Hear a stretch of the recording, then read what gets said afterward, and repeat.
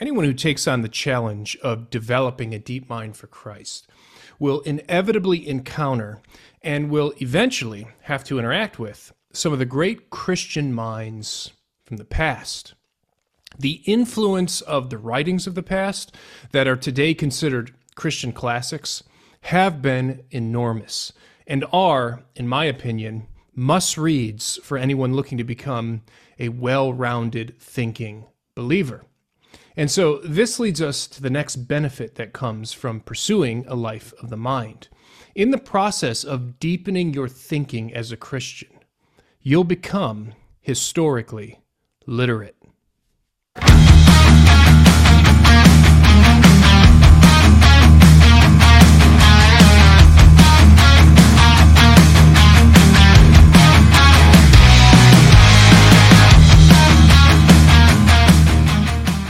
In a previous episode, I explained that one of the great tragedies of American evangelicalism is that, by and large, we've lost touch with our own rich Christian history, and this to our great detriment. In the 1800s, the American evangelical church was under the spell of Restorationism, which was a movement motivated by a desire to go back to the original purity of the early church. It was widely, though of course not universally, believed that the Christian church had become corrupted over the centuries and needed to be purged from the dross of historical accretions. Now, naturally, this led to a general mood among believers that tended to foster a critical and unfavorable attitude toward the Christian past. The past history of the church was no longer seen as a source of continuity, wisdom, and guidance for the present church, but rather as a sad record of corruption, confusion, and even compromise. One of the defining characteristics of much of the evangelical community at this time was that of anti-historicism. Anti-historicism is the view that there is no value to be gained by studying the past. Such a view is nothing less than tragic from my perspective, because not only does it cut the link to some of the greatest Christian minds, and in my opinion, the greatest minds full stop that the world has ever known, but it also unchains the present church from many doctrinal safeguards that the historical church put in place to guard itself from the constant threat of heresy.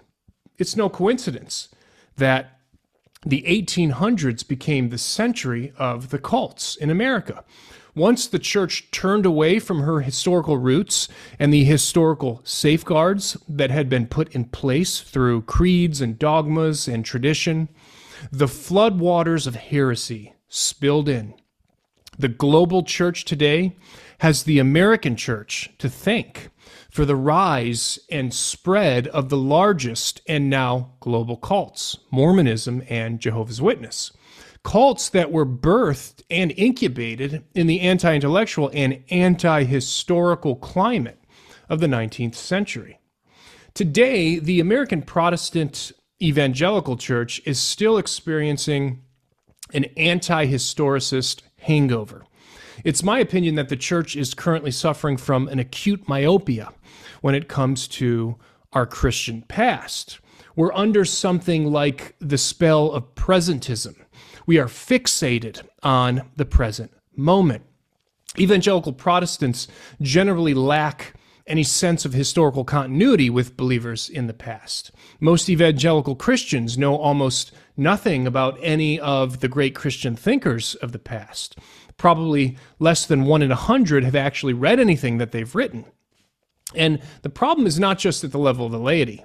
Many of our evangelical church leaders spend most of their time and attention on the latest church growth books or culturally repackaged Christian expositions and have little remaining time or interest in interacting with the great works from the past. And of course, if our leaders show little to no interest in the wisdom of the past, well, we can hardly expect the rank and file churchgoer to. So what has resulted is what I call a kind of tribalism of the now mentality among many evangelicals. There is general disinterest and sometimes even aversion for anything from the Christian past after the first century. We have little awareness of our Christian past, and we just don't believe that those who came before us have anything to teach us that is worth our effort. And this attitude in our churches is an expression of what C.S. Lewis once called chronological snobbery. Many of us instinctively believe that wisdom and knowledge of the truth necessarily and only increases with time. So why would we bother to consider some long dead Christian guy? Why would we bother to consider what he wrote? Surely we know a lot more today than he did then when he was writing. And this is an expression of chronological snobbery. And this is an area where the Catholic Church far exceeds most Protestant churches in America. The Catholic Church preserves, cherishes, and propagates her history.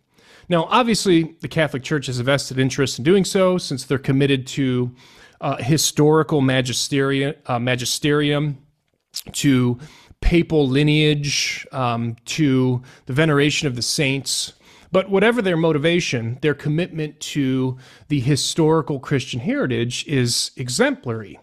Now, of course, the degree of historical illiteracy and historical discontinuity among Protestants fluctuates from church to church, and especially from denomination to denomination. Many of the conservative wings of the mainline denominations, denominations like Episcopalians, Lutherans, Presbyterians, Methodists, in general, these mainline denominations retain more of a connection to the Christian past than do, say, the Baptist denomination or non-denominational or independent churches. And I've personally found that churches and denominations that are committed to Reformed theology tend to have a better awareness and appreciation for the past, especially from the Reformation onward. However, even among Reformed churches, it seems to me, there seems to be a gap in appreciation for anything that went on in that 1,000 years between Augustine and Luther. And what's really sad about the current state of historical illiteracy within evangelical Protestantism is that it's just so contrary to our heritage. The early reformers, especially Calvin and Luther, though they were confronted with the abject corruption and depravity of the Roman Catholic Church in their day, nevertheless retained great respect for the historical church, even the historical church that was Catholic. Even though Calvin and Luther mercilessly railed against the abuse of the Catholic Church in their day, both of them still recognized the Catholic Church as a legitimate expression, albeit a corrupted and sinful one, of Christ's church. In fact, the Reformers never intended, nor did they desire, to completely break with the Catholic Church. Rather, they saw their task as calling the church to reform itself doctrinally, and to purify itself morally. These guys were not anti-historical. They did not take a restorationist's attitude. They had enormous respect for and a strong sense of continuity with the historical Christian church. And I recently read through Calvin's Magnus Opus, the Institutes of the Christian Religion. I have it right here. And as you can see, I have marked it up extensively. This is an awesome book, by the way, a classic that I think every Christian at some point in their life should try to read through.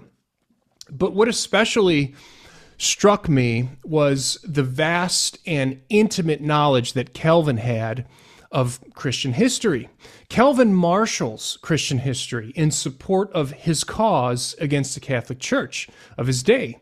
He piles up the testimony of the church fathers, men like Augustine and John Chrysostom, as witnesses against the Catholic Church's turn away from its historical heritage. His goal was to demonstrate that the church in his day had departed from its historical roots. So the church of Calvin and Luther's day had become something unrecognizable from the perspective of the first century apostolic faith. The Reformers' reaction was not to throw away all history from the first century onward, It was rather to carefully show how the collective testimony of Christian history itself was on their side. Okay, so let me give you 4 reasons why you ought to become familiar with your Christian past. So number 1, interact with some of the most gifted minds the world has ever known. The Universal Christian Church has been blessed with intellectual giants in every era of her history.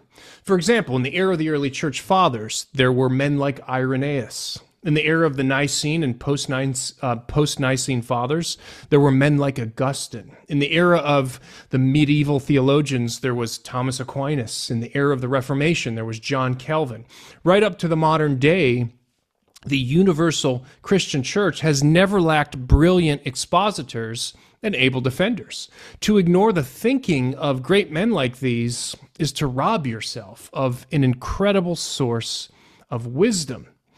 I think a lot of us fall prey today to what I talked about earlier, a kind of chronological snobbery, that we assume that because someone lived a long time ago, they could not possibly have anything relevant or interesting to say to modern people. But nothing is further from the truth. In fact, the greatest minds I've ever interacted with in my own reading have been those from the past. Now, I read a lot of contemporary philosophy and theology, and I'm convinced that the dead guys like Aristotle and Thomas Aquinas, are the most intellectually gifted people who ever walked this earth. Now, I might be biased. I think that people were a lot more thoughtful and reflective back then than they are now. But my own thinking has been enormously influenced by the great minds of the Christian past. Indeed, the greatest influences on my own mind have been voices from the distant past. Number 2, avoid common theological error and heresy. The intellectual history of the Christian church has been shaped in no small manner by the threat of heresy and false beliefs. The greatest weapon against the truth has always been false teaching. It's not surprising then that when the truth of Christ was declared by the apostles in the first century, heresy was not far behind.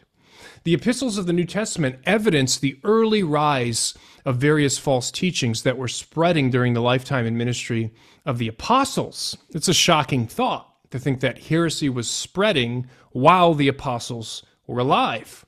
Entire letters in the New Testament are dedicated to combating false teaching. For example, Paul wrote Galatians in part to counter the legalism that was spreading there. And John wrote his first epistle in part to push back against an early form of Gnosticism. So if heresy was already spreading in the church within the lifetime of the apostles, is it any wonder that it has been such a menace throughout the history of the church? And just as the apostles fought back against the tide of false teaching in their own day, intellectually gifted believers in every era have held the line of orthodoxy and protected the faith against innumerable heresies. And in the process, many heresies have been carefully defined and cataloged, and important theological truths have been clarified against them. Truths that strike right at the very core of the Christian faith, such as those related to the Trinity or to the Incarnation. And all of this excruciating and often costly theological and philosophical toil is the heritage, possession, and the treasure of the Christian church today, which is why it's so tragic to watch Christians fall prey to false teachings that have been soundly refuted by the church historic. When we so easily fall prey to false teaching that even today threatens the church, we dishonor both Christ as well as our brothers and sisters of the past who fought so hard to preserve the truth for us. And when it comes to heresies, there's really nothing new under the sun. Even the great Christian cults were prefigured historically and already refuted by the historical church. And sometimes I wonder, had the Christians duped by these heresies and cults, had they known their church history, I wonder if they would have not been as so susceptible to deception. So here's the lesson.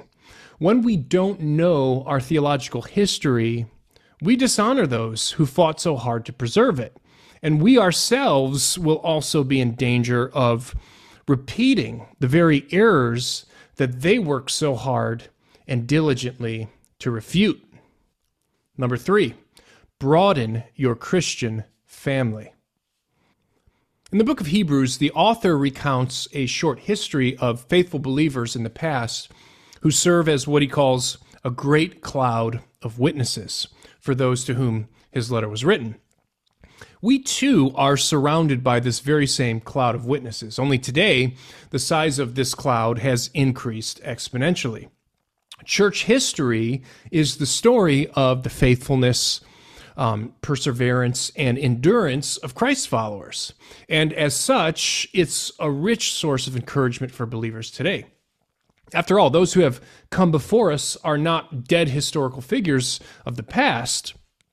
They are living witnesses of the present. They've run their course, they've finished their race, and now they exist with Christ. So all these believers from the past make up what is today our present Christian family.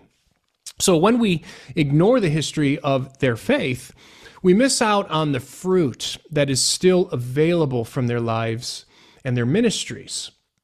And there is an abundance of fruit. Christian history, for example, is a source of humility for us as we are confronted with those who displayed their devotion to Christ in poverty, in dishonor, in persecution, and even in death. And Christian history can give us perspective on current struggles as we witness those who have likewise struggled and who nevertheless kept the faith and fought for joy. And Christian history provides examples for us to emulate as we are exposed to countless legacies of faithfulness, commitment, and steadfastness to the very end. Number 4, protect yourself against cultural assimilation. Very often people find Christian authors from the past difficult to read because the cultural context in which they wrote was so different than our own. They just don't seem to be speaking our language or discussing the issues that are of practical importance to us today. Yet this seeming cultural disconnect is actually a tremendous asset for us, since it forces us to mentally place ourselves outside of our culturally conditioned modes of thinking about the world.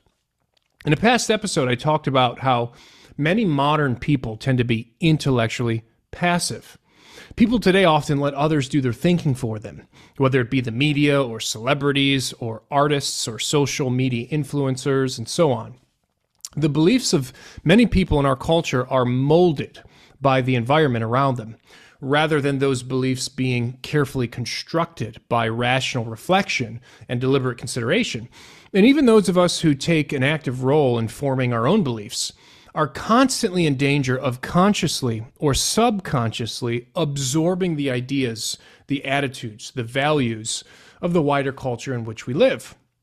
Now, the only real way to protect yourself from this kind of cultural assimilation is by interacting with ideas that come from outside your own cultural context and cultural age. And without question, one of the best ways to defend your mind against the threat of passively absorbing the current cultural mentality is by reading authors who lived during a time and in a culture that's very different than your own. And of course, we do this every time we open the pages of Scripture. But we can also do this by reading Christian works from the past. So if you really want to be an active thinker who does not simply passively absorb the beliefs and values of your own culture, familiarize yourself with the great Christian classics. So in conclusion, by becoming historically literate, you'll gain the perspective needed to free yourself from the seductive spell of presentism and to escape the tribalism of the now.